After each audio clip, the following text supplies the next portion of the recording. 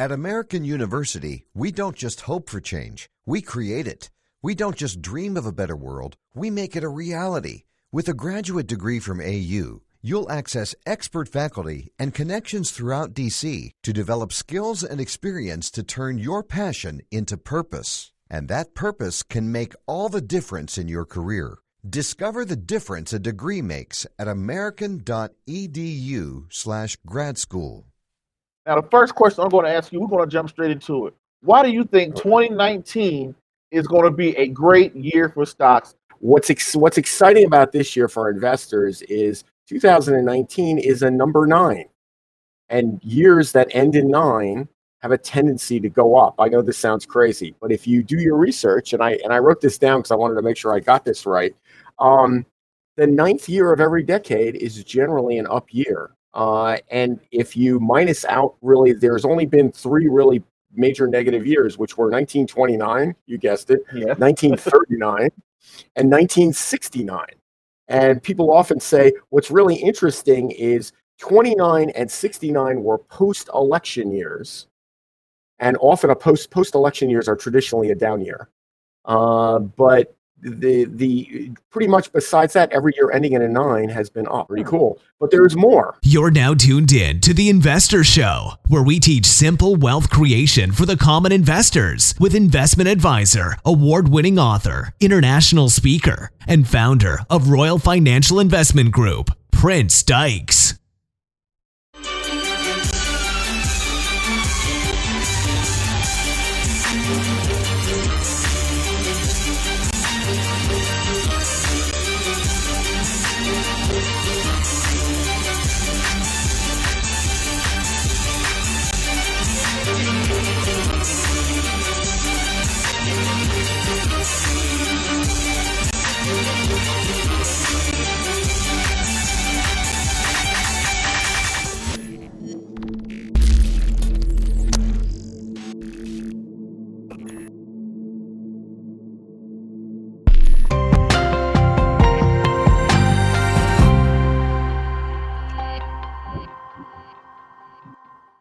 Ladies and gentlemen, boys and girls, and children of all ages, welcome back to the Prince of Investment live all the way, Denver, Colorado, via Honolulu, Hawaii. But as always, don't forget to hit the like, subscribe, comment, and share button. And always, if you're listening to this, catching the playback on YouTube, the podcast, give it a thumbs up. Follow the description box to stay in contact with the show. And thank you guys for all the great support, and we're still here. But as always, I don't have a lot of time, and I definitely know you guys and girls don't have a lot of time, so we're going to jump straight into it. So the first thing we're going to get into is you can see in the description box. We got a very special episode with a very familiar face with Uncle James, as I like to call him. He calling in all the way live from New York. He'll be on New Jersey, per se. But as you can see in the description box, today's show is going to be about 2019. I won't say 1999, but 2019 is going to be a great year for stocks. Now, that's a very bold prediction, being here that we're in March and saying that we're going to be in a very bullish market. But without further ado, let's get to it. Let me introduce my guest, Mr. James Foytlin. How you doing today, sir? How are you today, Prince? I'm doing outstanding. Now, the first question I'm going to ask you, we're going to jump straight into it. Why do you think 2019 is going to be a great year for stocks, knowing that we've been in the longest running bull that we've ever had? Well, that longest running bull is kind of, I think we went from a super bull market to kind of like a bull that kind of limped along. I would say it was more a gradually, climbing market, very sort of a slow moving upward drift in the market. I still have trouble calling it a bull market, but what's exciting about this year for investors is 2019 is a number 9, and years that end in 9 have a tendency to go up. I know this sounds crazy, but if you do your research, and I wrote this down because I wanted to make sure I got this right, the 9th year of every decade is generally an up year. And if you minus out, really, there's only been 3 really major negative years, which were 1929, you guessed it, yeah. 1939, and 1969. And people often say what's really interesting is 29 and 69 were post-election years. and often a post-election years are traditionally a down year. But the pretty much besides that, every year ending in a 9 has been up. Pretty cool. But there's more. If you look at what's dominated the stock market in probably the last, I would say, 70 odd years, is the presidential election cycle. And the third year of every presidency is generally the best year for the stock market. Also, if you put that into, if you take a look even closer, the pre-election year is also traditionally a great year for the stock market. In fact, actually, if you go even earlier in the year and you look at the January barometer, which would say if the market's up in January, the market's going to be up for the whole year. If you go all the way back to 1950, that barometer has a batting average of over 75%. So I think we're setting up for a really good year. James, I want to cut you off there for a second. Can you explain to the listeners what is the January barometer? Well, January barometer is one of these really old things. Like people have watched this probably for 200 years. And this is a lot of what we now all call metadata, where people use these big computers. But prior to the computer age, there were actually people sat around and kept records and said, wow, the market's up in January. Then the market's up for the year. The market's up in January. The market's up for the year. They did this just by statistical analysis, like the old-fashioned way. So if you go, like, what's really interesting is if you do the reverse, every down January since 1950 has led to a bear market or flat market, every single one. But then on the other side, every up market, 75% of the time, they've been every up, which basically means the market is higher at the end of January than it was at the beginning of January. There's also, if you really want to be really dig even deeper right to the beginning, there's another indicator called the first 5 days. And what it says is that if the market is up the first 5 days, you have an 83.7% chance that the market will be up for the whole year. So what I'm telling a lot of your listeners is don't bother like watching the stock market every day, turn CNBC off. Just check the first 5 days of the year, buy your stocks, look at the first 5 days of the year, and then, go to sleep and wake up at the end of the year, and then you're fine. Now, I will say this, going back to 2015, when President Trump won the election in November of 2015, and the market took, that election night, the market did a lot of sliding in after hours or pre-market. And everybody thought, hey, well, here's that bear market that's going to come out. We've been in a bull market. The market's been up ever since 2009, and now it's finally cooling off. But James came on the show and he said, hey, I think that you need to go aggressive. We're really about to take off. We're really about to take the lid off. I said, James, we've been in the bull market this long. The market's operating these cycles. What would make you say that? And from 2015 to now, the Dow Jones is up, without including dividends, and my calculations are not off, 45%. Right? It was 17,000 when I think President Trump took over, and now it's up to 25%. Then another thing you said, you was like, hey, you recommend, hey, I get into some finances. Companies like Bank of America. Bank of America has done pretty well over the last couple of years. This is what makes Warren Buffett's even buying it now. Exactly, right?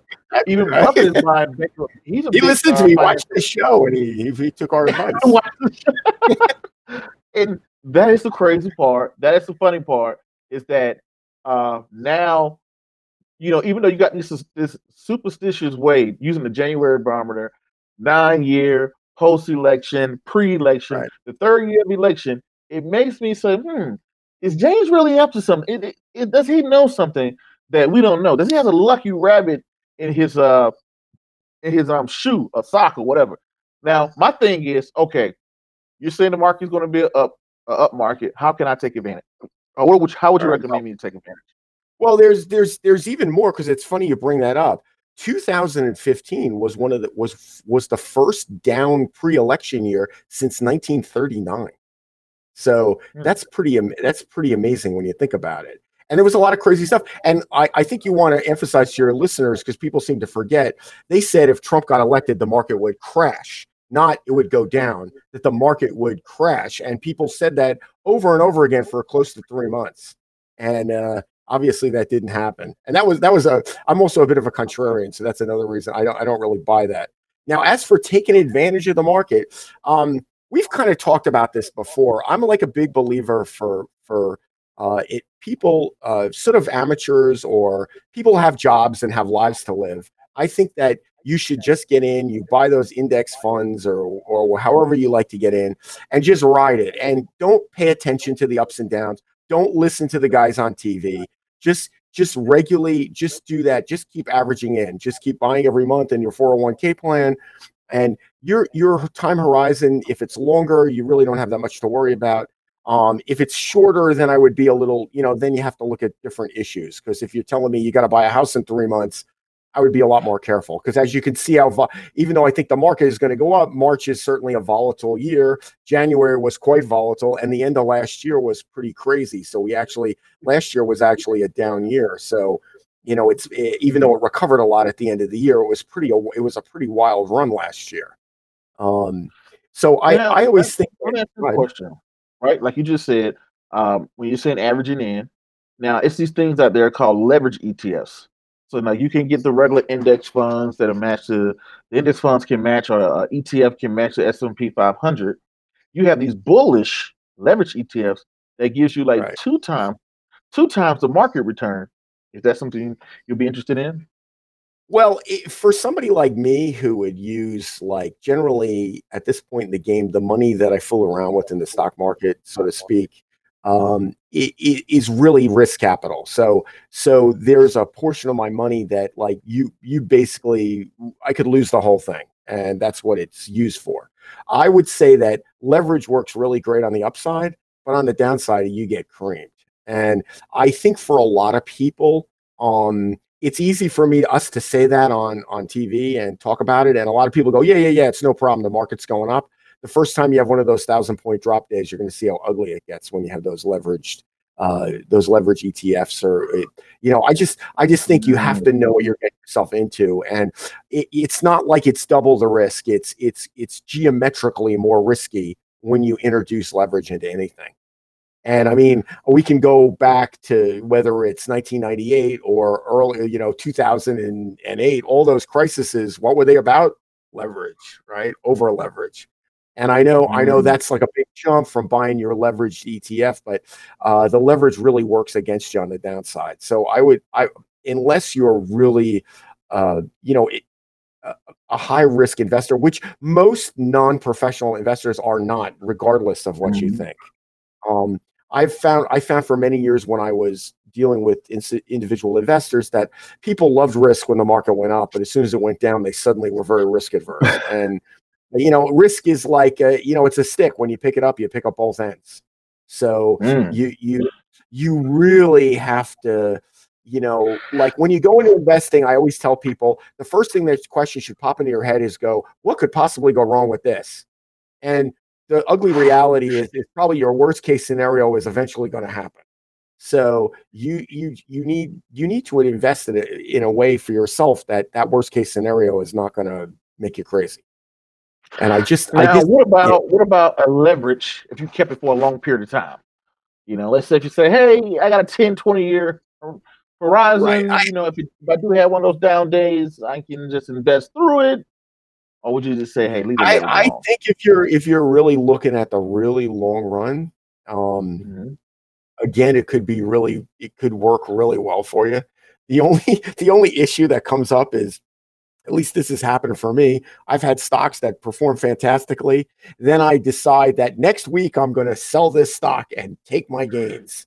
And I probably say it too loud, and the stock immediately sells off like 20 points. And then you're just like, oh, well, maybe it's going to be the week after or the week after that, right? Like I just, those time things get you in trouble. And I've just learned from a lot of bad experiences with people is when it gets ugly, like, it goes up the stairs, but it goes down like you're like a waterfall, like you're just jumping off a cliff. So to go up 1,000 points might take a month, but if it on a really great market, but to go down 1,000 points in a bad market could take a couple of days. The velocity on the downside is enormously larger. and it throws a lot of people. And if you have that leverage, you're gonna echo that downside velocity like dramatically. I just think, like, even in a bullish environment, I think people should, like, they used to say, stick to your knitting. Just do it the easy way. Pick your spider or your index fund, put the money in every month, or maybe even some sector funds. Like, maybe you really do like financial services. Pick sectors that you know something about, like that Peter Lynch idea. If you know a little bit, if you're in the steel business, maybe you can pick some as like a steel sector because you just know how it works. Or maybe if you're interested in certain industries, and you have like they're sort of like hobby, you're like a hobby enthusiast of, who knows, hybrid cars or hybrid electronic or some kind of thing, then if it's something you're really interested in, that might be a sector you want to play with. But in the long run, those sectors are going to have a lot of ups and downs, and it becomes I just always find that people are always this rah. What it is? I just finished reading the book, The Madness of Crowds, Popular Conclusions and the Madness of Crowds. And it's not really an investment book. It's just about crowd psychology. And if you read that book about catastrophes like the tulip bulb craze or some of these other things that happened in the 18th and 19th century, and then you look at some of the things that have happened more recently, like the 87 crash, or in 2008 was the long-term capital 1998 was a long-term capital meltdown. 2008 was, the huge, probably the largest financial crisis that most of us are ever going to live through. Although I shouldn't say that too loud, because again, you never know what's going to happen. Yeah, like we used to say, you can't fall off the floor, but you know what? You can. You really can. When it gets bad, it's always as good as it gets on the upside. It's always a lot worse on the downside than you can possibly believe it will get. And this is the problem with leverage and with using any kind of derivative investments. You really got to know what you're doing. And I think for a lot of people, it's the process that's going to make you money. It's putting that money away every month, putting it in an S&P index or something, some kind of index, a Dow index, a diamond or whatever, and just riding it and just not paying any attention, and invest in the, Now, James, I had another question too. What percentage are you that you believe, if you had to put a percentage on it, 2019 would be a bull year? Oh, percentage wise, I would say I'd be in the 90s, like easily in the 90s. It's all the dramatic. I mean, there's going to be some short-term blips. This is not going to be, like a ride in Disneyland. This is maybe a roller coaster like a Great Adventure. Like it might be one of these crazy. I want to take it a step further. The Dow Jones today, as we speak, it closed at March 15th at 25,848 points. Right. What do you think the Dow Jones is going to be come end of year? Well, you got a big thing that a lot of people are looking at. For a lot of people are looking at the current move of the Dow as perhaps building what we would call a triple top, which would be really negative if it doesn't break through. I think it's going to break through like a rocket ship. And I think there's a lot of, it's bounced up against that top a couple of times. I think it's going to run. And once it breaks that, it's going to really run. Because I think there's a lot of good, people, the media has focused so much on the negative, and there's so much politics in there. But if you look at the amount of people working, the profits that companies are making, the surge in demand of a lot of things. Yeah, it's not perfect. February was a slow month for jobs because there was a lot of retail layoffs. Well, retail is a sector that, frankly, I would not be looking to make money in the long run, at least right now. It's probably going to survive, but it's going to be much different than its present configuration. Yeah, unless you're Amazon. Right. Well, because people are shopping online. So who goes to a store anymore? But I do think there is going to be room for stores. There is going to be brick and mortar. It's not going to disappear to zero. There's going to be a place where people are going to want to go, and they're going to want to sip coffee, and they're going to want to try those shoes on, and they're going to want to be entertained, and they're going to want to talk to an expert. They want to meet a guy like you and say, "Hey, what should I do with my portfolio?" They're going to want to sit down and you're going to juggle and, do all that cool stuff. And, because juggling will get them, they'll come in when you juggle. But James, that's how people ask me how I got clients. I juggled. Right. James, we're at 25,884 points a day. What do you think the Dow is going to be at in December? If it runs this triple top and breaks out, you could add probably another, who knows, 40, like, I don't know, I wouldn't say 50%, but like another 25% to from where we're sitting. Like, so you're looking at another, I don't know, like 2,000 points, whatever, But 7,000 points, 8,000. so Yeah, we could be in 30,000. it. Yeah, I'm looking for, I'll tell you the truth, I'm looking to go back into a Super Bowl market again. I think once we clean up the mess, we're not entirely cleaned up, but I don't think it's going to need to be cleaned up. I think the actions have to be put into place to clean up the mess. And I think to some degree, despite all the wackiness in Washington and all these crazies running for president, want to tax everybody 90% and embracing socialism. Meanwhile, they've never been to Venezuela. Until they go to Venezuela, then they can talk. Then they can talk to me all they want about socialism once they come back from Venezuela. And I don't mean stay in a 5-star hotel. I mean actually stay somewhere in Caracas with the lights out and no internet for a couple of days, eating out of a garbage can and stuff like that. And then they can tell me all about socialism, how great it is. But this is like, let me ask you this question before we get into that. So if you're predicting, if you're 90-something% sure that the Dow is going to be over 30,000, we're going to be over 30,000 at the end of the year, why not just buy a call on a Dow Jones that expires in November or December for 28,000? Just buy a call option. You could certainly go long on those, do leaps or stuff like that. You could, there's ways to leverage that return in a big way. I find that how confident are you in a leap, in a 2019 bullish leap? How confident are you in that? I prefer not to make recommendations because the problem is in something like this, you don't know who's listening to you, and your mother probably home right now with her retirement savings going, my son knows what he's talking about. I like this guy. He's crazy. He comes on and says crazy things every time, and I'm doing this. And you're going to be like, what did you do? What are you like, Mom, are you crazy? So this is the problem with this kind of now. However, for myself, there's a few crazy things that could derail us. Like if things turn really south with China on trade talks, I don't think they will at all. I actually think even North Korea is going to come running back before you think. Although they may have another agenda, I doubt it. I think you let them sit a little bit, and they're gonna wake up. I think I think internally in the market, there's a lot of leftover things from 2008. With this bloated Fed balance sheet and cleaning up QE2 and sucking a lot of liquidity out of the market. I mean, let's face it, interest rates are going to have to go up a bit. I'm not so negative on it like everybody else because I still think that interest rates are below the sort of the mean where they should be. They're still way too low. And because they're too low, they feed a lot of sort of non-productive speculation.